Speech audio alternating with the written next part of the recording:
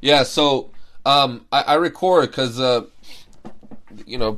sometimes people can't make it and they want to watch it on YouTube, or they'll tune in via podcast, and so I want to to be a blessing to other people to listen to those formats, and if in the event they can't join.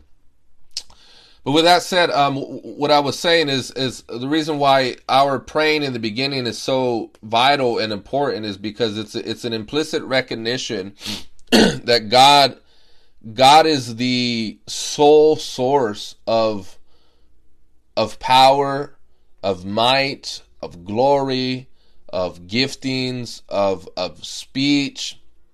And as Paul tells us in 1 Corinthians chapter 2, he says, "Brethren, when I had come to you, I didn't come to you with lofty words of wisdom or eloquence of speech." He says, "But I came to you," he says, "I determined to know nothing among you save Christ and him crucified." He says, "I came in the demonstration of the Spirit and power." And that isn't to say that if you are eloquent that it's wrong, because Apollos, we know, and it says of him explicitly in the book of Acts that he was a man eloquent and mighty in the scripture. So eloquence in itself isn't bad. In fact, I like eloquence. I think it's a bit of dressing to the salad, so to speak. But as a basis to hope to convert the hearts of men, it's meaningless. It's ineffective. No matter how eloquent a man is, no matter how clear a man is in his speech, what's needed is the Spirit of God to resurrect a dead man. And my assumption here is that we're not dead, but that we're alive. But nevertheless, we need a stirring by the Spirit of God. We need a continual stirring by His Spirit. And eloquence won't accomplish that. Amen. The only thing that would accomplish that is the Lord speaking through His vessels. That's the only way, as He sends revival, as He sends His Spirit to stir up our hearts. And how many of you know we need to be reminded of these gospel truths because we develop forgetfulness. And so let us pray that the Lord would do just that He would speak to us. Father, we come before you, Lord, and I recognize, Lord, that I am a man and there's nothing that I possibly can do, Lord, to breathe upon the hearts of your people, to grant them life or to grant them a remembrance, Lord, of your gospel truths, Lord, in an effective way, Lord. We need your Holy Spirit. We need your power. We need we need for you to dwell in our midst. We need you to come among us, Lord. I pray right now in Jesus' mighty name that you would bind every demon, Lord, that you would subdue every demonic spirit that would try to distract or abort or terminate, Lord God, your plans and your purposes for this meeting. God, I pray right now, I just ask that you would send your warring angels to ward off and to pursue, Lord, every demonic spirit. Lord, I pray that you would have preeminence right now, Lord, and we just we ask, Lord, that your name would be lifted high and that you would have preeminence in this place, Lord, that nothing else except you would gain preeminence, that your name would be exalted high above the heavens, that your name would be exalted high above every institution, that your name would be exalted high, Lord God. And so it is your name that we worship. And as Paul says in the scriptures, to the King immortal, invisible, only wise God belong power, glory, dominion, and might forever. And so, Lord, that is our prayer, that your name, the only King, invisible, immortal, only wise God, would receive glory. Father, I pray right now that no flesh would boast in your presence, that your Spirit would move and begin to convict the heart of your hearers, Lord, convict the hearts of your people, but also lift up the hearts of your people. Father, I pray, anoint my speech, anoint my words, God, so that I speak as the very oracles of God, as a conduit. And Lord, I ask, Lord, for this message, Lord, this meeting to mean something in light of eternity. For this message to mean something in light of eternity. And Father, I pray that your presence, Lord, would rest upon me. That your presence, oh God, would rest upon me. Oh Lord, help me and help your people. Father, give them the grace to receive. Give them the grace. Open up their hearts, Lord. Quicken your people. Like David said, quicken thou me that I may call upon your name. Oh Lord, quicken the conscience, quicken the soul, quicken the heart by your Holy Spirit. Yes, Lord. We pray for illumination and inspiration and edification, God. Hallelujah. Thank you, Jesus, for your presence, Lord. Thank you, Jesus, for your presence. Glory to God.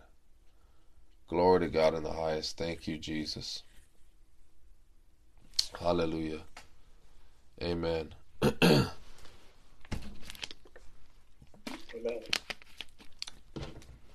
So I once again, everyone, welcome.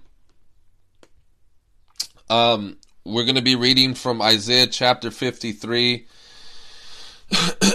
And the Lord was encouraging me to come to this very simple truth, namely the gospel. And what I love about the book of Isaiah in this particular chapter is it's the most despised, if I can say that, despised text among the Jewish people, because it's been so often used by us Christians to serve as a basis, a textual basis to convince people that Jesus was prophesied about. Because they know that there's this wonderful parallel, that they know there is a precise parallel between what happened with Jesus and his life and what we read here in Isaiah chapter 53, and they recognize that it's very similar and it's parallel, and so they don't particularly like it very much. In fact, I'm told that unless you're of a certain age, they don't recommend the Jewish boys to read it because it can be troubling to them. But nevertheless, this is a gospel truth, and this is a messianic prophecy concerning Jesus. And as we will see, it's very clear that it's our Messiah. It's the Christ, the Son of the Blessed. So this is what the word of the Lord reads, beginning at verse 1, Isaiah chapter 53. Who has believed our message, and to whom has the arm of the Lord been revealed? So just to stop there for a minute, Isaiah is asking this question. He says, who has believed our message? And I take that as a rhetorical question. It's a question that recognizes that there's many who won't believe this report. There's many that won't believe this message. Because it's as Paul talks about in 1 Corinthians, it's foolishness to Greeks and it's a stumbling block to Jews. You know, Christ crucified. It's a message to the natural mind. The natural mind considers this message as foolishness. But as Paul says, to those who are being saved, it is the power of God. In Romans chapter 1 verse 16 says the gospel is something that Paul's not ashamed of because it's the power of God unto salvation for everyone who believes. But without the ability, let me say this, without the Holy Spirit regenerating your heart, the message to you is either foolishness, it's a stumbling block, or it's just absolutely irrelevant. Your heart doesn't find a place for this message. But if your heart finds a place for this message, then it's because there's a working of God in your heart.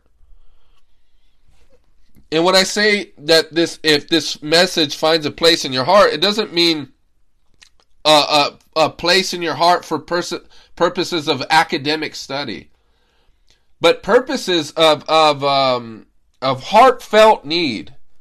You know that this is the only message. I remember Paul Washer said something along the lines of, a Christian may doubt their salvation, but one thing that he or she will not doubt is that Jesus himself is salvation.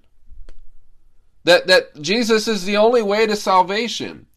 If there's anything I doubt, if I doubt my own sanity, if I doubt my own purity, one thing I know for certain is I can't doubt the fact that He is the only way. To whom shall I go? It's exclusively Him. And so, who believes our report? And this is something that we could say today, right? Who has believed our message? There's many people that we speak to, sadly, and they're repelled by this message. They find this message a stumbling block. They consider it foolishness, or maybe they put it on the shelf and they say, you know what, brother, I've heard that many times, and I appreciate you reaching out, but I'm not ready. I'm still young. I still have many years. But how many of you know that's a lie? Who are you, oh man? Your life is but a vapor, right? Amen. Our lives are a vapor. It's here today and tomorrow it's gone. But it says he grew up before him like a tender shoot and like a root out of dry ground. He had no beauty or majesty to attract us to him. Nothing in his appearance that we should desire him. So he was wearing some, his appearance wasn't attractive, right? The text is letting us know that. And this is where, if anybody was to be attracted to Jesus, it had to be for some other reason. It couldn't be because he was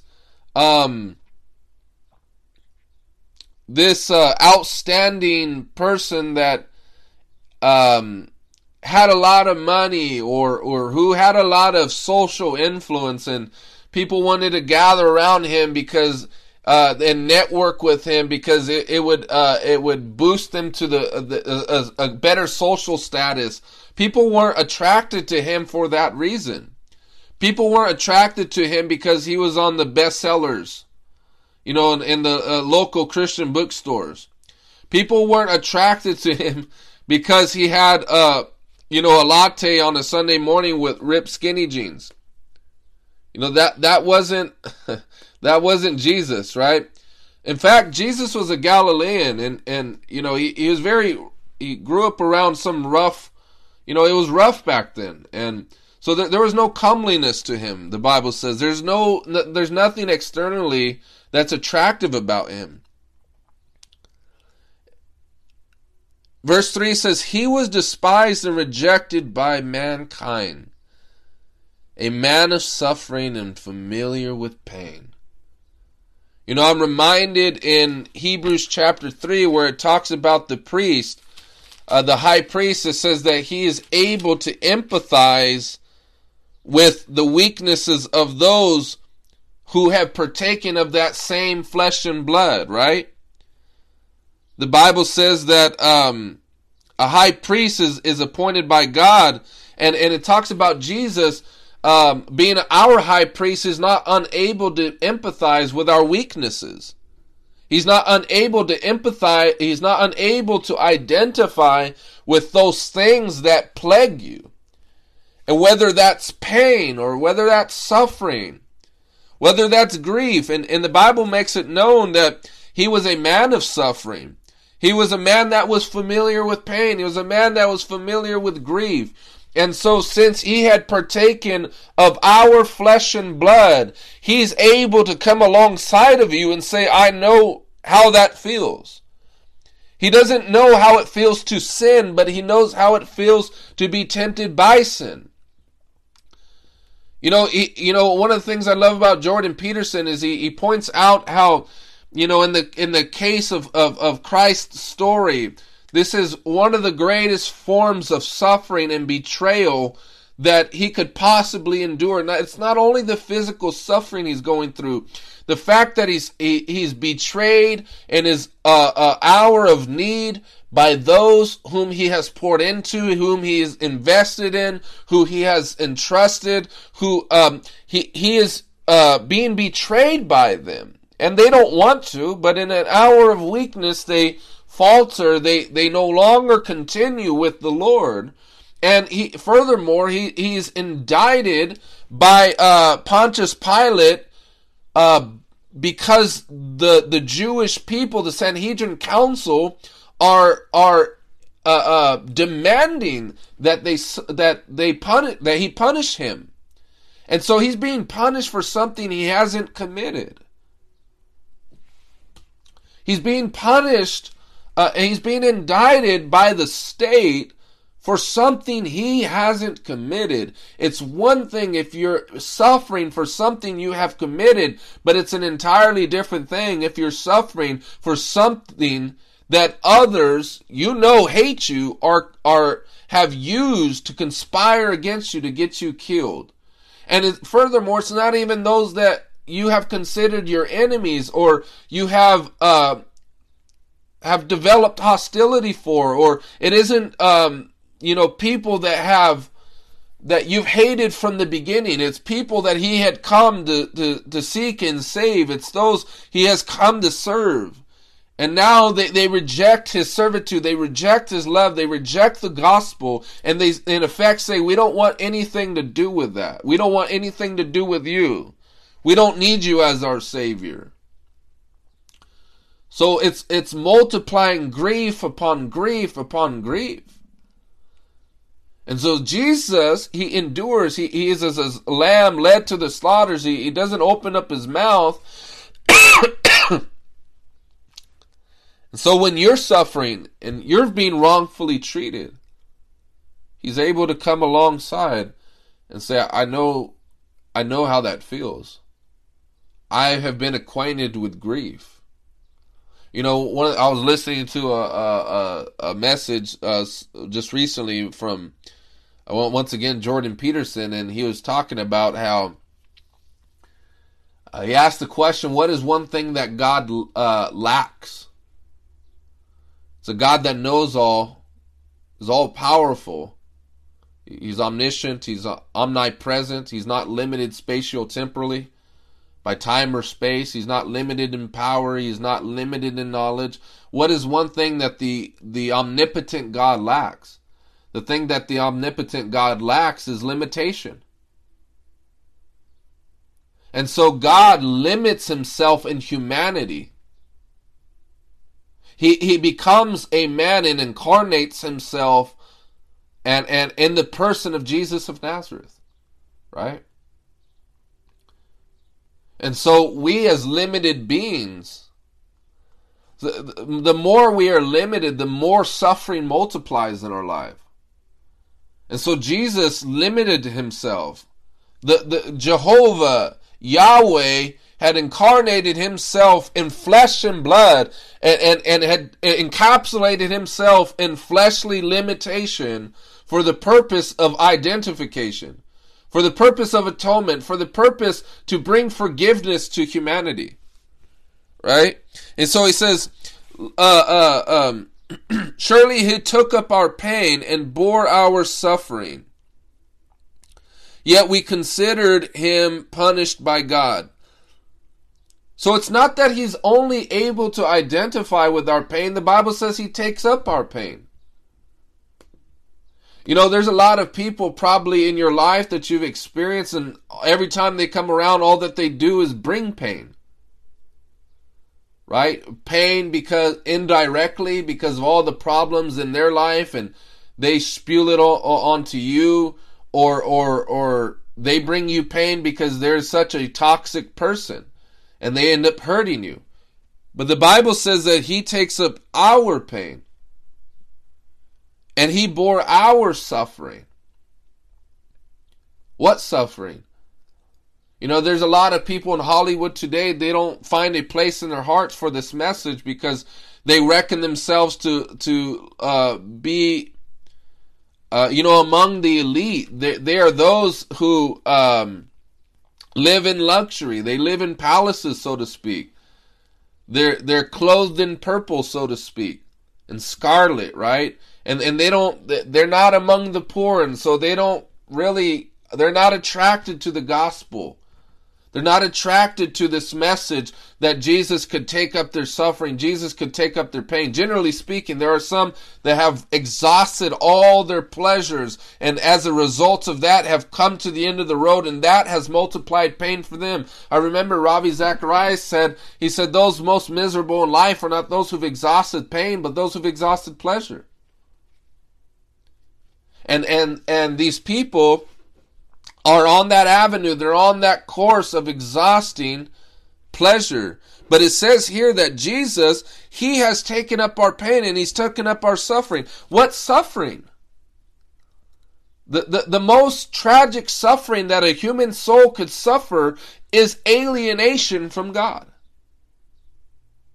That is the most tragic suffering that one could receive, is alienation from God, suffering from God, a punishment by God, right? Wrath from God. That's the ultimate suffering. No matter whatever else it is that you suffer in this life, you might suffer for being a Christian. You might suffer some bodily aches. You might suffer from many other things. But however, it's this the wrath of God that Jesus endures for us. And it's that suffering he had taken upon his shoulders.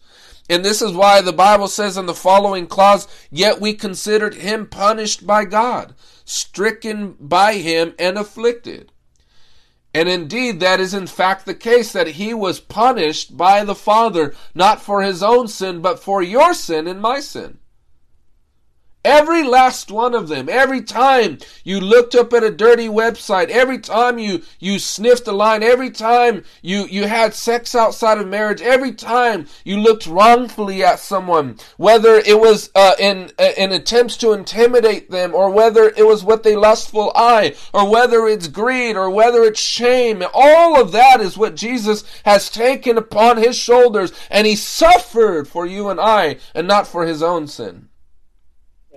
Every last bit of it, every last drop. Jesus says this on the garden, and not in the garden, but he says this on the cross. He says, it is finished.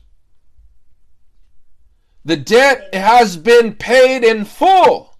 All of it, every last bit of it, has been paid in full. The most grotesque thing you can think of, the most degrading thing that you have ever succumbed to, the most horrifying thing that you've ever done that has brought you guilt, has brought you shame, is the very thing that Jesus had gone to the cross to die for.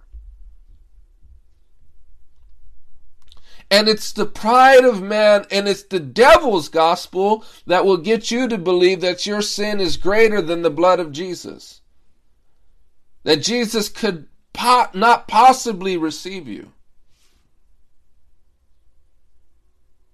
But let me say this, and this, I don't want to add any further guilt than what some of you are already facing, but I hope to expose the lie. How insulting is that to God, to suggest that the blood of his very Son is insufficient to cleanse you from all sin?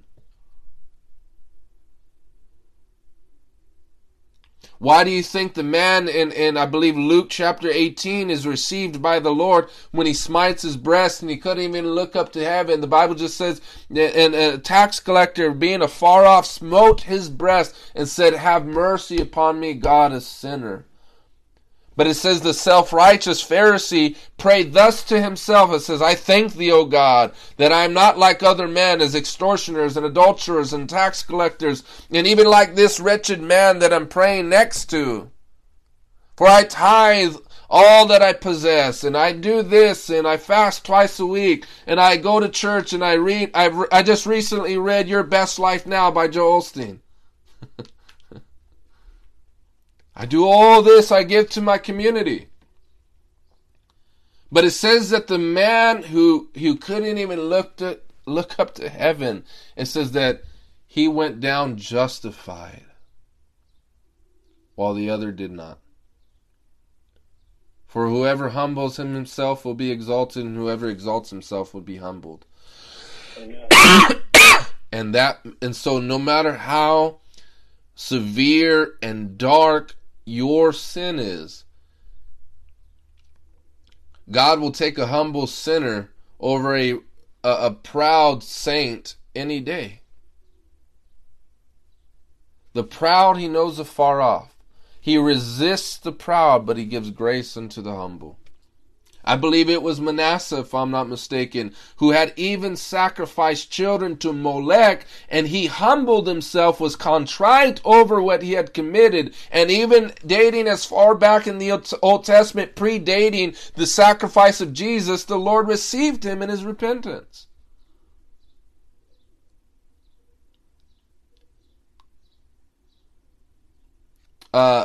Brother, it was Isaiah 53 we're reading from. But it says, he was pierced for our transgressions. You know, that's pretty humbling, right? Because our speaks of an entire collective group, but when you read it, it becomes personal. And you realize soon that, you know, it was for my transgressions he was pierced. And so when and I'm not saying that there isn't a place to correct other people and the things that they're committing and stuff like that. However, for those that are tempted to self-righteousness, we're prevented from going there the moment we realize, hey, there's sins that he was pierced for, and those sins were mine. It becomes very personal, and you don't have too much time to be focusing on other people and what they're doing when you got your own to be confessing, right? Now, once again, I want to be even-handed here and recognize that there is a place that, you know, if you've taken out the log in your eye, you are able to see clearly to help take out a speck in your brother's eye. But it's always done in the spirit of meekness, right? But my point, though, is that he was pierced for my transgressions. For mine.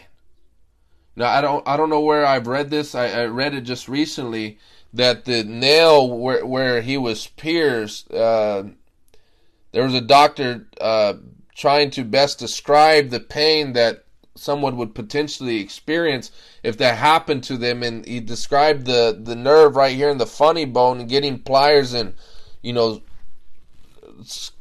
squeezing your that nerve as much as you possibly could.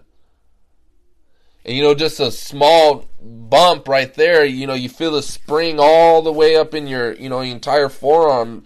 You know, you would call that the funny bone. But those nails pierced him all the way through for your sins, for my sins, for all of our sins.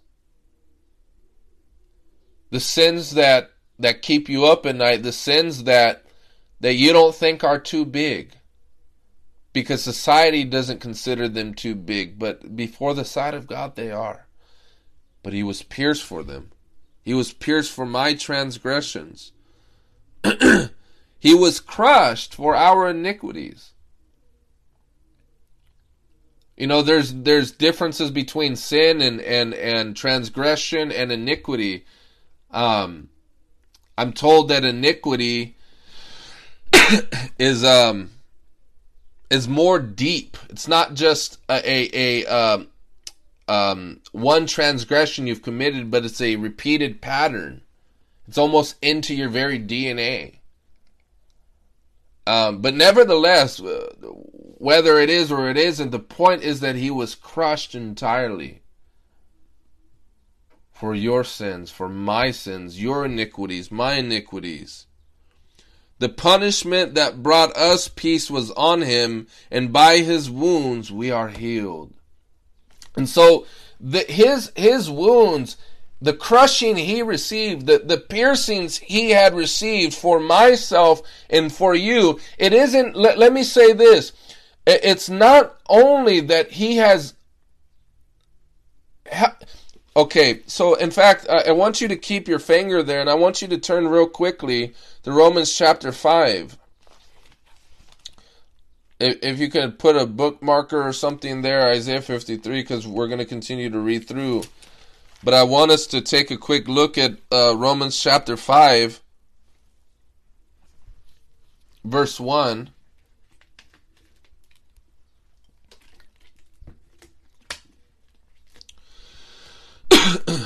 The word of the Lord reads, "Therefore, since we have been justified through faith, we have peace with God through our Lord Jesus Christ, through whom we have gained access by faith into this grace in which we now stand.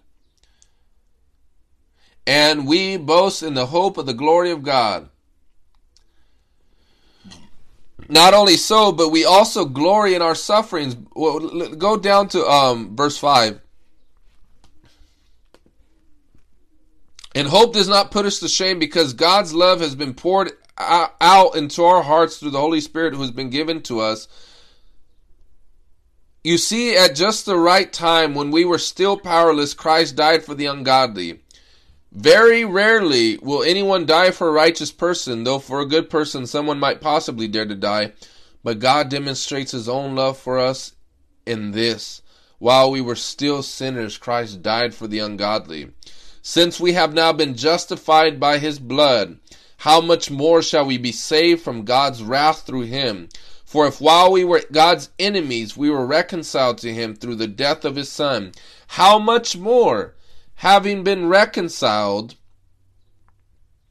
shall we be saved through his life?" So in verse 1, it tells us that we've been justified by faith, and as a consequence of that, we now have peace with God. That if the blood of Jesus has exempted me from God's wrath, how much more shall his resurrection grant me reconciliation to him? So his blood satisfied the wrath that was rightfully due for you and I. But there's still another problem, is that I'm not reconciled to him in relationship. I have no peace with him. Just because I'm not your enemy doesn't mean that I'm your friend.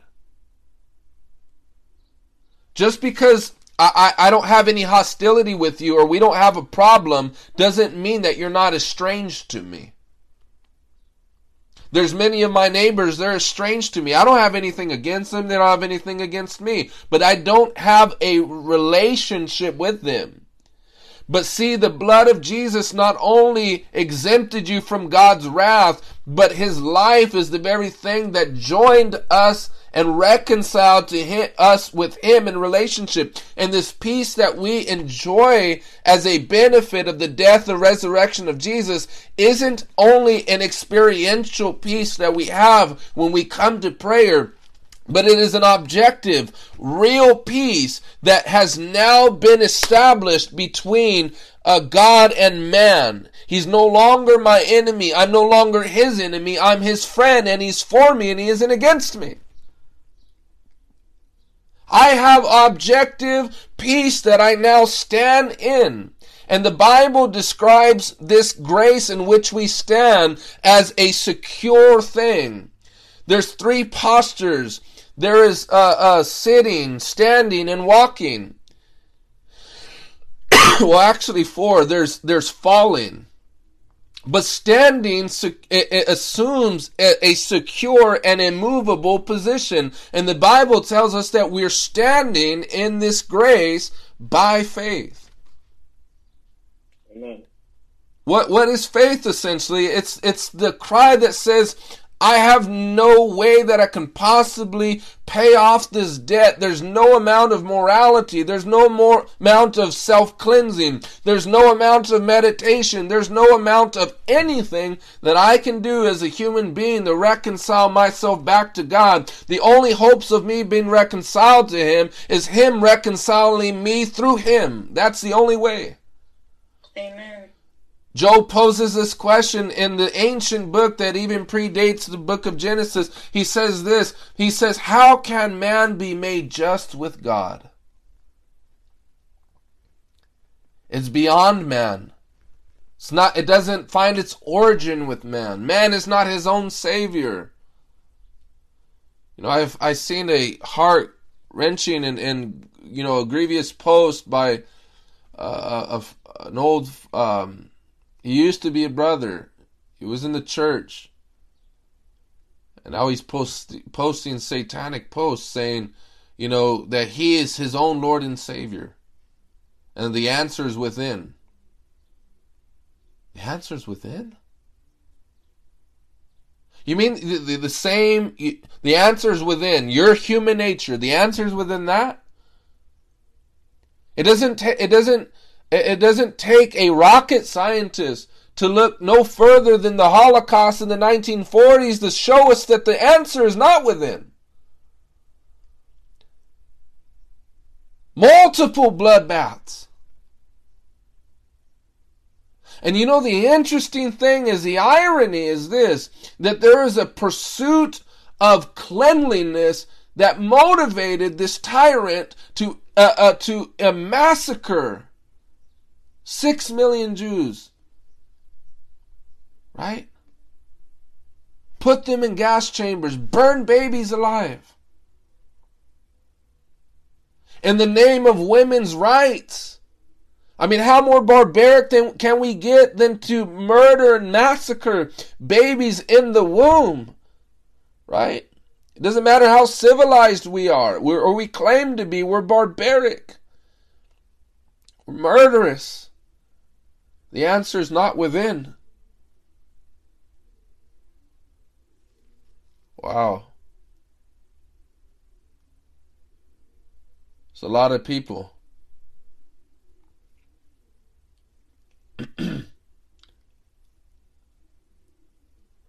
The answer is in Jesus Christ. The answer is in the Savior who loved me and gave His life for me. The answer is in Him. He says, I am the door. He says, I am the way. I am the truth. I am the life. No man comes to the Father but through Him. He makes an exclusive statement referring to Himself. He doesn't merely say, I have the truth. He says He is the quintessential figure. He is the embodiment. He is the incarnation. He is the essence of truth. He. Not it, Him. He is the Logos. He is the eternal logic. He is love. Right? He is the answer. And the answer is not within man. And if you suppose for a minute that the answer is within man, you just claim, you just demonstrate to yourself and to others that you in fact do not have the answer. If we claim to be without sin, we deceive ourselves, and the truth of God abides not in us. His word has no place in our hearts if that's the claim that we're making. And the funny thing is this, while we will assent that Jesus is the answer, how many times do you or do I take matters into our own hands and assume our own wisdom, our own ways, our own tactics to be the solution to the problems that come in our lives when the answer is come unto Him as a child, as a baby that admits, I don't know how to do this. Oh God, answer me. Oh God, come through for me. To the God who answers prayer shall all flesh come, that no flesh may boast in His presence. I love it. Prayer is the language of the poor. Blessed are the poor in spirit, for theirs is the kingdom of heaven. They shall see the kingdom of heaven. Not only in the life to come, but in the life now.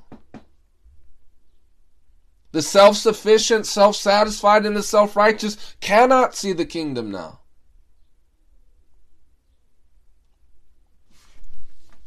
But nevertheless, he took up our punishment. He brought us peace. We have peace with the Father now. This is why the Bible says in Romans chapter 8, it says, who will lay any charge to God's elect? It is God who justifies. Who is he to condemn? No one. Christ Jesus died, and more than that, was raised to a life. Who will bring condemnation? It says, if God is for us, who can be against us? And that was in the context where Paul says all things will work together for good. And it talks about the futility of human nature and of the groaning of creation. It's groaning currently, which implies a life of suffering. And nevertheless, all things will work together for good. Why? Because this holds true on my worst days as well as on my best, that God is for me. Why? Because Jesus brought the Father and I peace together. There's no more hostility. He's not against me anymore. Let me, hopefully your heart can rejoice in this. Brothers and sisters, how grim would the truth be if I were to tell you today, if it was said of you, brother or sister, God today is against you. He is fighting against you. He stands against you today.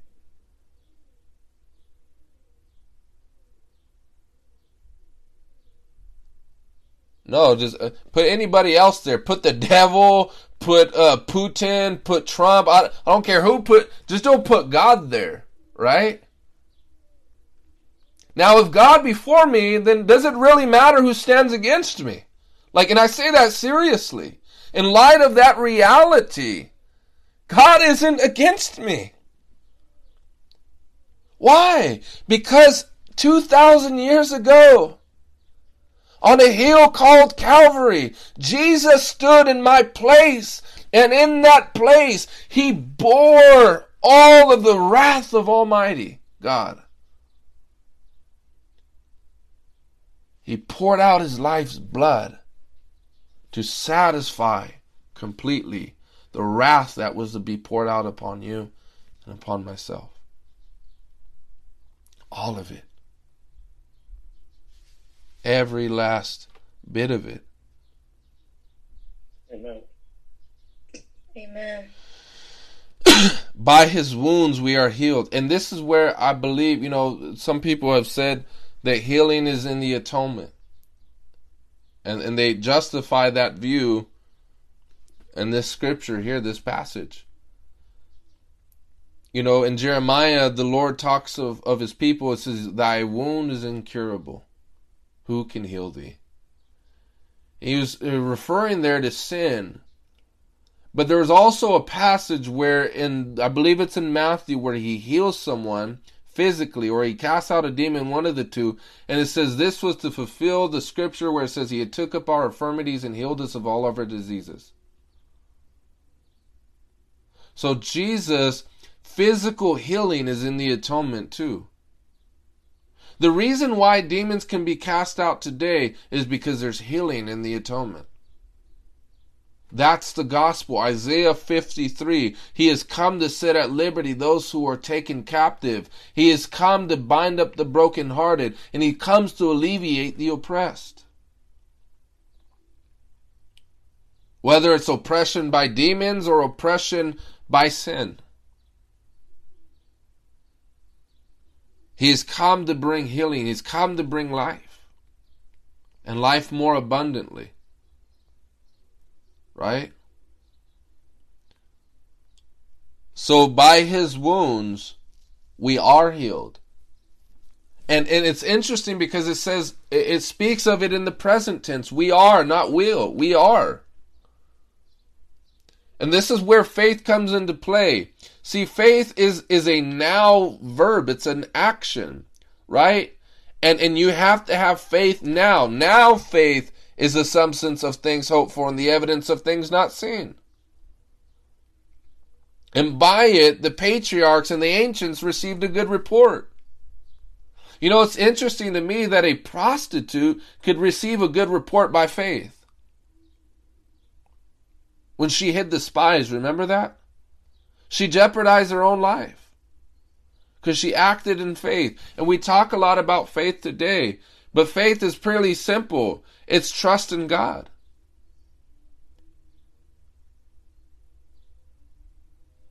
So how do you have faith in the gospel? Don't trust your own righteousness. Amen. How do you have faith in the healing power of Jesus? Trust that he actually loves us enough to want to heal us. How do you have faith in him binding up the brokenhearted? Well, here's a good way. You don't go to sex to bind up your broken heart. Right? Amen. You don't try to light a blunt and get high. That's how you trust in God. You don't go to those things. You say, Lord, you're my Father, and I believe that you actually care about my heart and you love me enough to bind this up.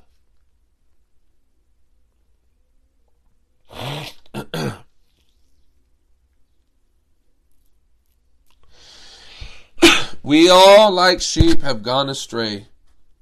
Each of us have turned to our own way. And the Lord has laid on him the iniquity of us all. We have, like sheep, have gone astray. You know, Jesus says that it's a pretty beneficial thing if one sheep comes back to repentance, comes back to the fold. There's a statement that says, Jesus leaving the 99 for the one doesn't make very much sense until you're the one. Amen. But it says we all, like sheep, have gone astray. You know, next time you're tempted to sin, just think of yourself going, bah,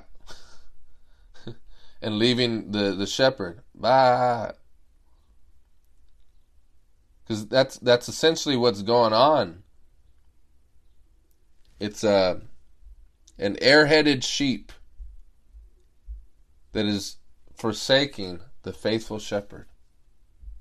Have you guys seen that reel on Facebook or Instagram where there's a sheep stuck in like a little, crevice, like in the dirt, and then someone pulls out the sheep, and then it hops once and it hops again and it gets stuck right back. It gets stuck right again.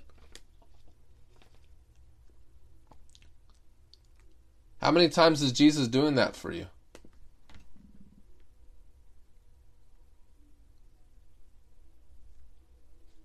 How many times is Jesus pulling you out of that same thing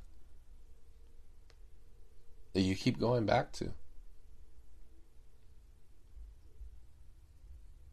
You know, as Paul said this, do you despise the kindness and the forbearance of God, not knowing that it is intended to lead you to repentance? Do you despise his goodness? You know, see, the Lord, when he pulls you out, he intends for you to have that same attitude of heart towards someone else that has fallen into something.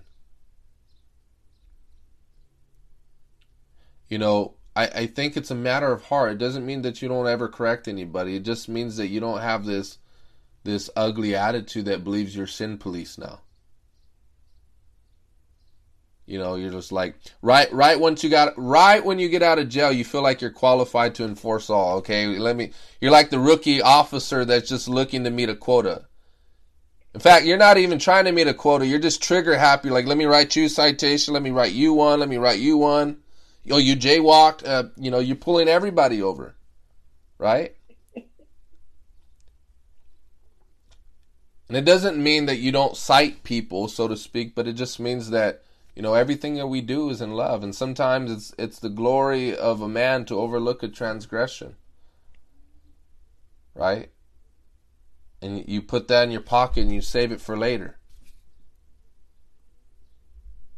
And so my point, though, is this. We all, like sheep, have gone astray. And I think a good point to recognize at this point is we should have a heart that asks the question, is there anybody in my life that I know that have gone astray? They're sheep of God, but they have gone astray for one reason or another. And they're in need for someone to help and come to them and say, brother, sister, come back. Right? Come back. Sometimes people have been so beat up by the devil, they need to hear a voice of hope when they're in their sin, that God is willing to receive them back. That God really is willing to receive them back if they will just come unto Him. And this is what the word of the Lord says. It says, I will blot out your transgressions. Like it says in Micah 7:19, it says, who is a God like Him, who pardons sin and has mercy upon our transgressions. It says that He casts our sins into the deepest sea. Who is a God like Him? And it says that He delights to show mercy. Right? When we come to the text where it says, be merciful, for as your Father is merciful, how many of you like that passage? Like, we like it when we want to see mercy, but when someone has wronged us and transgressed us, we show mercy with reluctance. But the Father's heart says that He shows mercy with delight. It delights His heart to show mercy, because mercy triumphs over judgment. It wasn't God's original intent to execute judgment upon people and see their damnation. The Bible tells us that He doesn't desire the death of the wicked, but He wills for all people to come to repentance. I don't believe this stuff that God foreordained man's fall and sin just so He can condemn him and then bring about a gospel of peace. Amen, somebody? Unless you're a Calvinist. Amen. Amen. Amen. Amen. Amen. Like that seems like games. Amen. God is merciful. He doesn't desire for a single soul to go to hell. But we all, like sheep, have gone astray. Verse 7, He was oppressed and afflicted, yet He did not open His mouth. And I hope that we can find practical application to this for our own lives. How many times I was telling my wife the other day when I was, because we passed by like an old restaurant I used to work for years back, almost like a decade ago. And well, I was a waiter, right? And I didn't really like waiting because I hated how people acted so fake because they seen you as dollar signs, right? And so I'm being a Christian, and I try to counter that by stonewalling them, like giving a straight face, like, because I'm like, don't do this because you can earn more money, right? And so I'm like, I've never been a guy, once I, gave my life to the Lord, I've never been about money, but I'm like, I'm just trying to just do my service, like, hey, how can I help you today, right? Not trying to like butter people up and, give them a plastic smile because I know that they will tip me with more money, you know what I mean? But anyways, I was new, it was like first week, and I was still getting used to the menu and stuff like that, and how to do things. And the guy, I guess he was much more familiar with the restaurant than myself because I'm new here. And then, he says something very, very disrespectful, and he's like, he's acting like a kid that's throwing a tantrum that he isn't getting like a toy in his McDonald's Happy Meal, right? Like he's really upset at me, and he's letting me know, and his wife's there, and his wife's even trying to calm him down. And I remember I was like, Greg, shut up, because I know if you say something, you're going to say something smart. And so I had to silence my mouth. And I didn't want to say anything because I'm being tested. I'm like, brother, if you only knew the Holy Ghost wasn't like bridling my tongue, I'll let you have it. And so I'm thinking in my head, my mind's running like a treadmill. I'm thinking, man, if I was in the world, I'll get your plate and smash it in your face and get up out of this restaurant because I ain't doing this no more. And I'm like, God, just help me. And I'm like, and my lips are like this. Mm-hmm. Mm-hmm. All right. And so I walked off, and but it still didn't it didn't appease my anger, But here's the thing though. I want to say is, how many of us have been in that situation? How many of us have been in that situation? Or maybe, sometimes words do come through our teeth, do come through our mouth, and we say things that we later regret, right? I remember another time I was working and there was this lady that was saying something smart to me. And I was like, about that.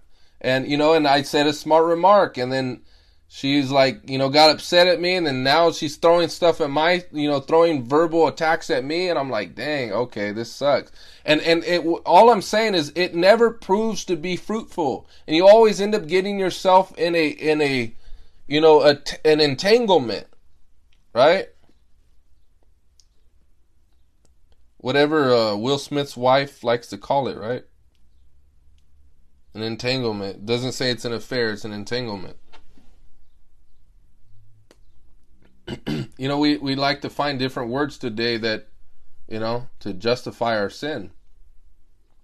But nevertheless, the point that I'm saying, that I'm trying to make here, guys, without going around in circles, is simply put, Jesus, he serves as a moral exemplar.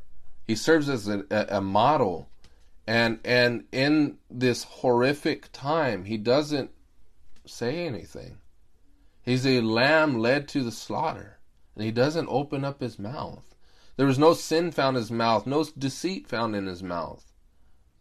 And and he was asked, are you the king of the Jews? Right? And then even Herod's testing him, and he doesn't say anything. Jesus could have flexed on him. He could have called a legion of angels.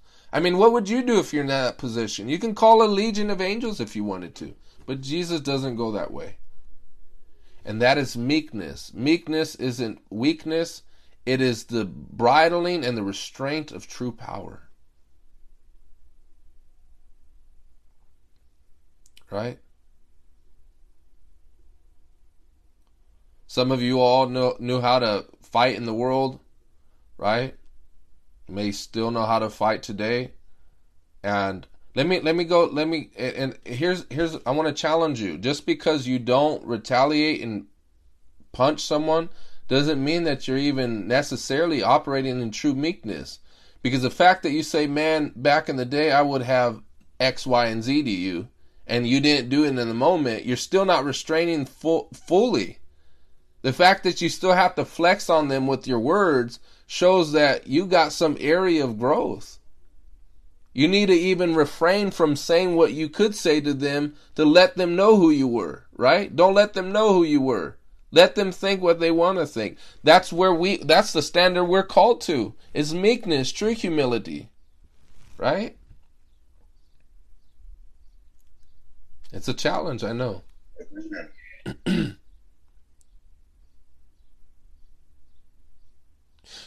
We're coming to a close. He was led like a lamb to the slaughter, and as a sheep before shearers is silent, so he did not open his mouth. By oppression and judgment he was taken away, yet who of his generation protested? For he was cut off from the land of the living, for the transgression of my people he was punished. Isn't that an amazing thing? He gave us life. I don't know if you've ever been on the verge of death or had, felt like you're about to die. Um, it's a scary thing because if your life is ebbing away, right? It's a scary thing.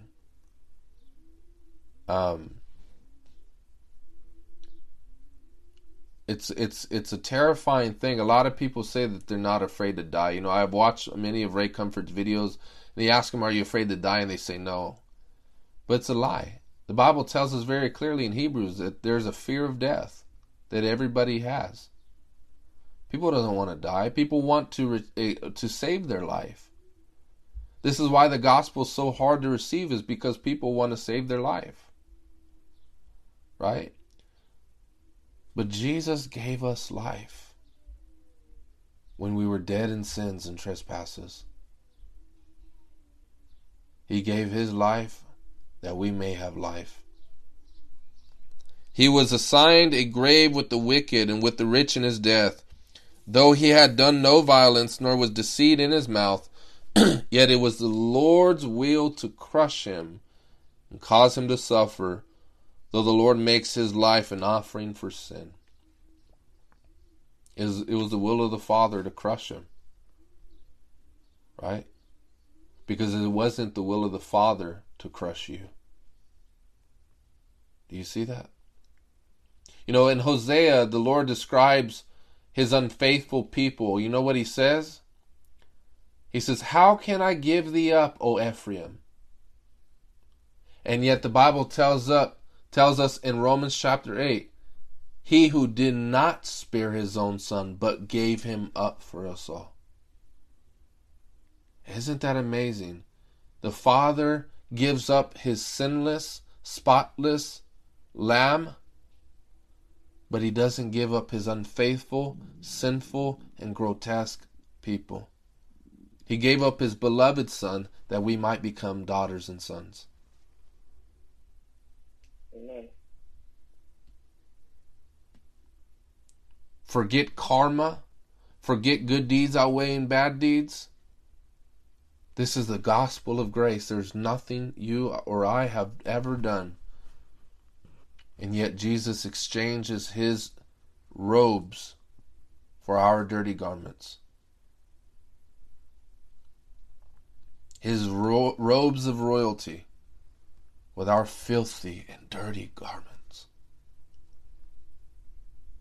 Hallelujah. Amen. He will see his offspring and prolong his days, and the will of the Lord will prosper in his hand. See, here's the thing. If his life was made an offering in sin, how will he see his offspring and prolong his days if the Bible here in Isaiah 53 is talking about his death? Because this passage implies his resurrection. Do you see that very clearly? It talks about him seeing his own offspring and prolonging his days. But how if his life was already made an offering for sin? Because the prophet is seeing many things that the Pharisees and the rabbis did not see in his day. Many of the scribes did not see. Isaiah seen the day of the Lord. This is why Jesus says, I believe in John chapter 6, he says, thus Isaiah spake when he saw Jesus in his glory. And he was referring to Isaiah chapter 6, where it says he seen the Lord high and lifted up and his train filled the temple. That's why he could say, Abraham seen of my day and rejoiced. Why do you think he was willing to sacrifice Isaac? Because Abraham, as far back then, without reading the law of Moses, without reading the Psalms, because there was none, he said, he believed that God was able to bring back Isaac from the dead because he's seen Jesus and his resurrection. He's seen it by faith. Hallelujah. But we are his offspring. We are children of promise. We aren't children of Hagar. We're children of Sarah. We are his offspring. We are his people. We are his people by the Spirit. That's how we are his people. By faith, we've received the seed of the gospel. It's no longer the Jews. God rejected them. And he attested to that by destroying their temple in 70 AD. We are the people of God. By the Spirit, we are the circumcision. The flesh profits nothing. Ethnicity profits nothing. It's all by faith, all by grace, all by Him, and Him alone. Amen. I don't have to put ash on my head. I don't have to do all that stuff, right? Or whatever these other religions do. I don't have to pray to saints. I can come to God directly through Christ.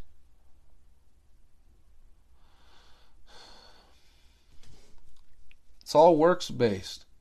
This is all grace-based. Where sin abound, grace does much more abound. It's all by grace. After he has suffered, he will see the light of life and be satisfied. By his knowledge, my righteous servant will justify many, and he will bear their iniquities. Therefore I will give him a portion among the great, and he will divide the spoils with the strong, because he poured out his life unto death, and was numbered with the transgressors. For he bore the sin of many, and made intercession for the transgressors. Two last points in this passage. Number one, it says, by his knowledge, my righteous servant shall justify many. That's the word in the Greek, dikaios. I know this is written in Hebrew, but in the Greek Septuagint is dikaios, as well as in other passages in scriptures like 2 Corinthians chapter 4, verse 25. It says, he was delivered unto death for our sins, and was raised alive for our justification. Justification. It's dikaios. It means to forensically declare not guilty. So this is the heart of the gospel, and you guys have to get this. How is it that we can be made just with God? Is anybody in this group without sin? No. Not a single one. And I'm not saying that you can go ahead and live however you want. Paul says if that's your mindset, your damnation is just. But how can we, imperfect, unholy people, be in relationship and union and communion with the living and holy and perfect God? Well, he has to view us as sinless. But we can't be viewed as sinless on our own account. It has to be on the account of another. And so when Jesus died, his blood justifies us. And it clears us as innocent. Here's a good way to remember it. Justified. As people say, just as if I've never sinned. Jesus' righteousness is reckoned to your account, and your sinfulness is reckoned to his account. He was punished for your sins, and you're saved for his righteousness. In other words, we have swapped lives. He has sat on your executioner seat, and you get to reign with him. We swapped lives with him. Right? And so, by our knowledge of him and in the gospel, we are being justified by grace, by his blood. And so this is why you don't have to waver in and out of your security of salvation as if, oops, you did the first thing and you're out of salvation. Once again, that doesn't suggest that we can live however we want. However, it is to give us a heart of assurance that says, you know what? I'm good with God. I'm good with him. I have peace with him. I'm justified by him. All of my sins have been forgiven. I'm in salvation. I stand in grace right now. I stand by faith. I stand in salvation. I don't waver in it. I stand in it now. I stand by grace. Completely forgiven. The alternative is this: be perfect and stand in your own righteousness.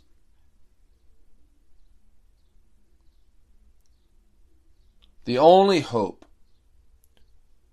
is that on Judgment Day I will be given entrance into heaven on a righteousness not of my own.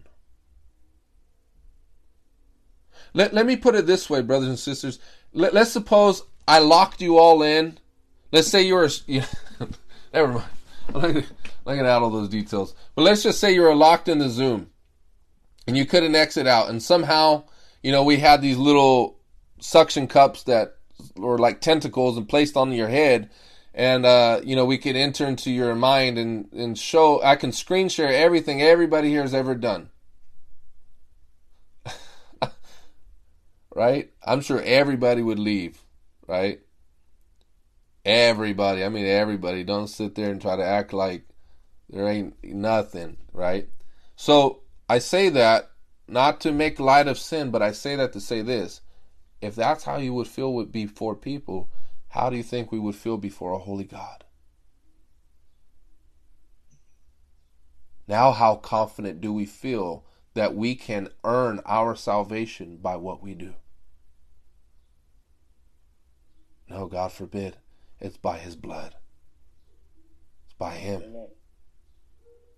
And that blood goes to the lowest valley and sends to the highest mountain. And that blood is sufficient to cleanse us of all sin. Hallelujah. Last verse I want to read. It said that he made intercession for transgressors. I want to bring practical application to this. If you've been saved by the gospel, and this great love wherewith He loved us, He lavished on us that we should be called children of God. My question to you, brother and sister, what transgressors are you interceding for? What transgressors are you interceding for? Last verse, Luke chapter 14. I hope that our hearts have relished in the gospel and this great truth, and we've been reminded that there is no condemnation for those that are in Christ Jesus. There's no. I get that. There's none. Not 0.5% condemnation. There is zero. And if there's no condemnation, that's the negative to say that we now have justification. So if we're justified, we're not condemned. And if we're not condemned, we're justified. And if we're justified, that means I'm saved. I'm in union with God. I have peace with Him. He's not against me. I won't pass unto death, but I will pass unto life. That's what it means. And so, my brothers and sisters, if you believed on the gospel, if your hearts have embraced this, guess what? You have passed from death unto life. You are no longer abiding in condemnation. And therefore your heart should rejoice that God is your Savior. Right? But in closing, the practical application that I hope to bring, because this is a wonderful truth. We should be happy. We should rejoice. Let me say this. Our lives shouldn't look dormant and dead. You should rejoice in these glorious times more than someone who has hit the lottery. Let me put it this way. You should not look more happy when you go and see buff men in tights kicking around pigskin at a football game. Woo, yeah! Just to see sweaty men pulverize each other, right? I'm not saying there's anything wrong with sports. I'm just saying, look, man, if you rejoice in that more than you rejoice in Jesus, you're backslidden. I'm just going to say it like that. If you rejoice in that more than you rejoice in Christ, your mind is set on earthly things. Once again, I'm not being legalistic saying you can't like football, you can't play football. I'm not saying that. I'm just saying we got to have our priorities straight here. You know what I mean? So we should be happy. We should rejoice in this. And a part of that, I believe, is this. We want others to share in this joy. We want others to share in this joy. And Jesus gives a parable of the great banquet. He prepared it. Many people are making excuses. He says, verse 18, but they all began to make excuses. The first said, I have just bought a field and I must go and I see it. Please excuse me. You know, this is what people often do when you invite them to church or you invite them to a Bible study or you invite them to prayer. They say, oh, I got this going on. I got this going on. And really all they are excuses. Right? But more than just attending a Bible study, the most important thing is coming to Christ. Jesus has offered a banquet for us. And it doesn't matter whether we have loved ones that pass away, as valid as those things are, but these things don't serve as excuses. Jesus demands complete obedience. Everything must be laid on the altar for him. But he says this at the end. He says, then the master told his servant, go out, because many of the Jews didn't receive, and those were the people that are typified in this parable that are serving as those that are just giving excuses. Many of the Jews, this and that. We don't want to receive this. So he goes to the Gentiles. It says, then the master told his servant, go out into the roads and country lanes and compel them to come in, so that my house will be full. I tell you, not one of those who were invited will get a taste of my banquet. In Matthew, the same exact parable is told, but it's a little more descriptive on those who are welcomed in. It says the blind, the deaf, the maimed, and stuff like that. They're welcomed in. And what does it say here? It says compel them to come in. In other words, there ought to be ambition to thrust them in, to get them to come in. To come into what? The sheepfold. Come in and partake of the banquet. Come and partake of the precious promises that God has made available to us through Christ. Right? And a very simple way to do that. Let your light shine before men. You pray for men. And you become a witness through your testimony. Through sharing the good news of Jesus Christ. Right? Sharing the good news of Jesus Christ. But that means we have to get outside of our comfort zone. Last illustration, there was a thing that I sent in the group chat. It was by a guy named, I don't even remember his name. Penn Jillette, I think his name is. I guess he's a famous guy. He's kind of popular out in the secular world, and he's an atheist. And he was talking about how he did a little comedy show, and there was a Christian who had told him afterward. He says, that was a really good show. And he says he was talking about how he appreciated how the Christian was genuinely complimenting him. It wasn't being false or wasn't being fake about it. Okay, and so he said that that Christian ended up handing him a New Testament Gideon's Bible as a gift. And Penn Jillette was saying, I don't believe what he believes. He says, but what I appreciated about him, he says, he looked me in the eye and he began to share his faith with me. And he began to tell me, what he believes. And he says, I can respect him. And he says, I still don't believe it. He says, how cruel do you have to be if you believe I'm going to go to hell? And he says, and because you don't want things to get socially awkward, you won't tell me. He says, I don't have respect for people like that as an atheist. And I was like, wow.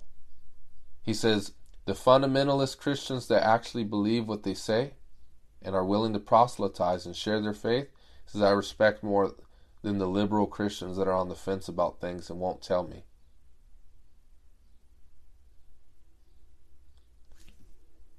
And I believe that's true. And I believe he has a very good point. How cruel do we have to be if we really believe this message that 1 billion years in eternity that men will not find an exit in hell? That they will not be a second closer to an exit than when they first began. And we have been saved from that and enjoy eternal benefits with Christ.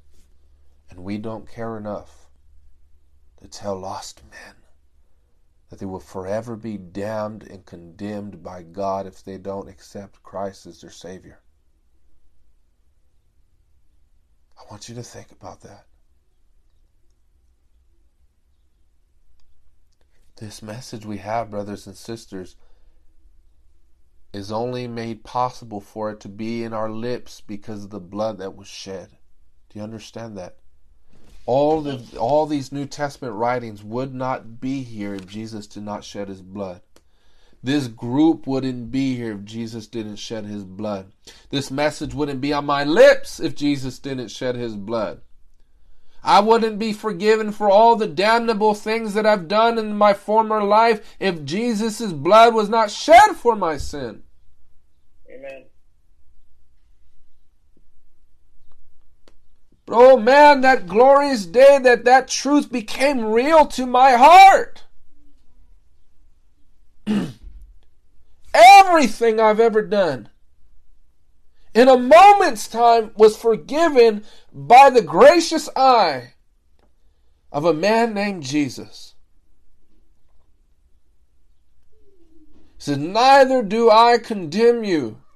Go and sin no more. But you know what? I was like that man in the tombs that was possessed with all those demons and used to cut himself and do all that stuff. You know, I wasn't suicidal, but I'm saying I was out of my mind. And they try to lock me up. I've been locked up. I try to be, authorities have tried to unshackle me because nobody can tame me. But you know what? Just like that man, he told that, the man who wandered in the tombs who were possessed with the legion, he said, go now and share all the good things that God has done for you. And he went to the Decapolis. And that comes from the Greek word deca, which means 10. It was 10 cities that he went to. He was a fiery evangelist. He said, you know what? I used to go up in the tombs. People tried to enchain me and they couldn't contain me. And I would cut myself. His testimony, I was possessed with 5,000 demons. But until a man named Jesus came and he approached me and he didn't find my situation repulsive to him. Rather, it was only an occasion for the glory of God to be demonstrated. And when I knelt at this man Jesus, I said, oh Jesus, can you save me? Can you deliver me? Can you set me free? And he did one glorious day. And he said, now go preach this message to others and let them know that he can save to the uttermost who come unto God through Christ, through the blood that was shed. Hallelujah. You can have like a mind like Nebuchadnezzar. You can have a mind like a beast. You can be a lunatic. You can be up in a psych ward. You can be a down gangbanger that has murdered people and has put work in for your set. But it doesn't matter how grotesque the sin is. It doesn't matter how warped the mind is. The blood of Jesus and the power of the Holy Ghost can come in and infiltrate and renovate this entire household that we call this body and this heart and this mind and make a glorious masterpiece out of it. Hallelujah. Thank you, Jesus. Thank you, Lord. Hallelujah. Glory to God. Thank you, Jesus, for your wonder-working power. Like the old song says, there is power, wonder-working power in the blood of the Lamb. There is power, wonder-working power in the precious blood of the Lamb. Hallelujah. Amen. Hallelujah. Thank you, Jesus. I'm so glad that today I stand in my right mind. I'm so glad that I ain't dead, that I didn't die in my sin. I'm so glad that I wasn't incarcerated for many years in prison and lost my hope and lost my freedom because of poor choices made. I'm glad that the sovereign hand of God and His mercy was upon me, and didn't allow the drugs that I have taken to ruin my mind to a point to where I couldn't think.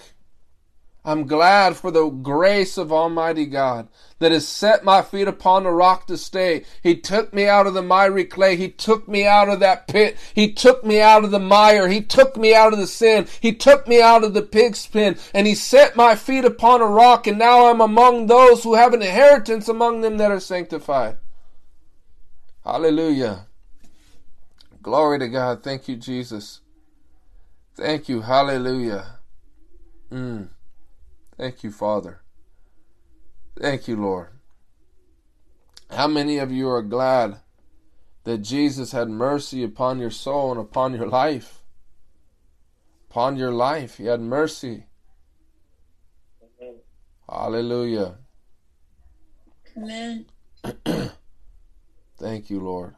Thank you, Jesus, for this great mercy. You know, I can't help but think of this time. I remember one time I had taken all these drugs and stuff, and I look back and I remember being like infused with demons. I started hallucinating, and I remember one time I punched out a bunch of people, my own friend, for no reason. Like these demons started taking control of me. And I didn't know what I just went on some rampage, and I wasn't in control of my own body. And I look back and I look at all those crazy things, and I was under the influence of the prince of the power of the air.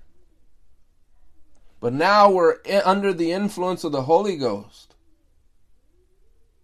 We're under the influence of Almighty God to do good unto mankind. Not to bring destruction, but to go around doing good. And I believe some of the greatest ways that we can do that is praying for people, do good for them, and share the glorious gospel. If there's a God in heaven, He loves you. And He's willing to save you. There's this song, we'll close with this song.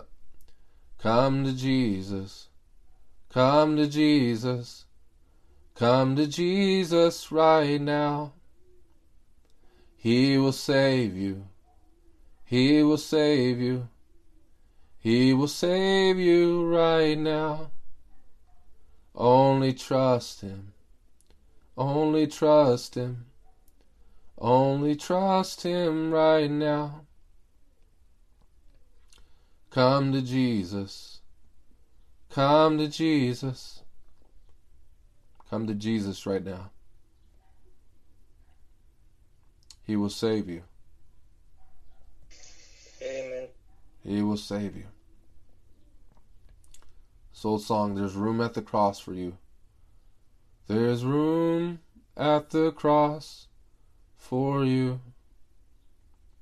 It says, though millions have come, there's still room for one. Yes, there's room at the cross for you. Amen. I feel the presence of the Holy Spirit. I feel His peace. You know what? If I was in a church right now, man, I'd be making an altar call right now. I'd be telling you to come forward. But you know what? I want to make this virtual altar call, so to speak. You're backslidden. You're far from God. Or you know you ain't living right. I want to exhort you and urge you today to let all that go. Lay it at the altar. Say, you know what, Lord, I'm tired of doing things my way. I'm tired of doing things my way. I know there's room at the cross for me. Yes, there's room at the cross for you. Though millions have come, there's still room for one. Yes, there's room at the cross for you. Father, I just pray, God, right now in Jesus' name. Father, I pray that your Holy Spirit would encourage people right now to come to the cross. Father, that they would lay down their arms. They'll throw up the white flag of surrender. Say, I'm tired of doing things my way, Lord. I know that you've loved me, and I've gone astray like sheep. I'm like the prodigal son that asked for my inheritance, and I said, I don't want to stay home anymore. I want to go feast among the pigs and commit myself to riotous living and squander my wealth on prostitutes. But I've come thus to myself, and I realize that I'm hungry, and there's servants in your household that are much better fed than I am. There's a void in my soul. There's a void in my heart. I don't like this anymore, Lord. Would you receive me? Would you accept me yet again? I'm filthy. And I've made a mess of myself. I've desecrated your name. I've brought reproach to your name. I've brought reproach to the gospel.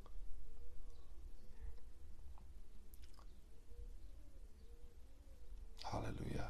Lord, would you just pardon them? Would you blot out all their transgressions and sins? Would you administer your loving kindness to them, Lord, and assure them, Lord, of your forgiveness and your enduring mercy that are new every morning? Father, would you give them the inner witness of your Holy Spirit, that it would assure them that you love them, that your love and your grace and your blood is far greater than any sin that can be committed. Woo their hearts, Lord, by the Holy Spirit. Woo their hearts to the cross. Hallelujah. Hallelujah. Lord, I pray that from this day forward that they wouldn't say no to you anymore. They wouldn't say no to you anymore, Lord. God, and I just pray that similarly, Lord, that we would be able to reach out with compassion. We would reach out, Lord, in compassion and in an intercessory heart that says, yes, there's still room. There's room at the cross, and for us to compel the people to come in. People that are dirty. People that are broken. People whose lives, Lord, have no hope, or even on the verge of suicide. Yes, hallelujah. Yes, there's room at the cross for you.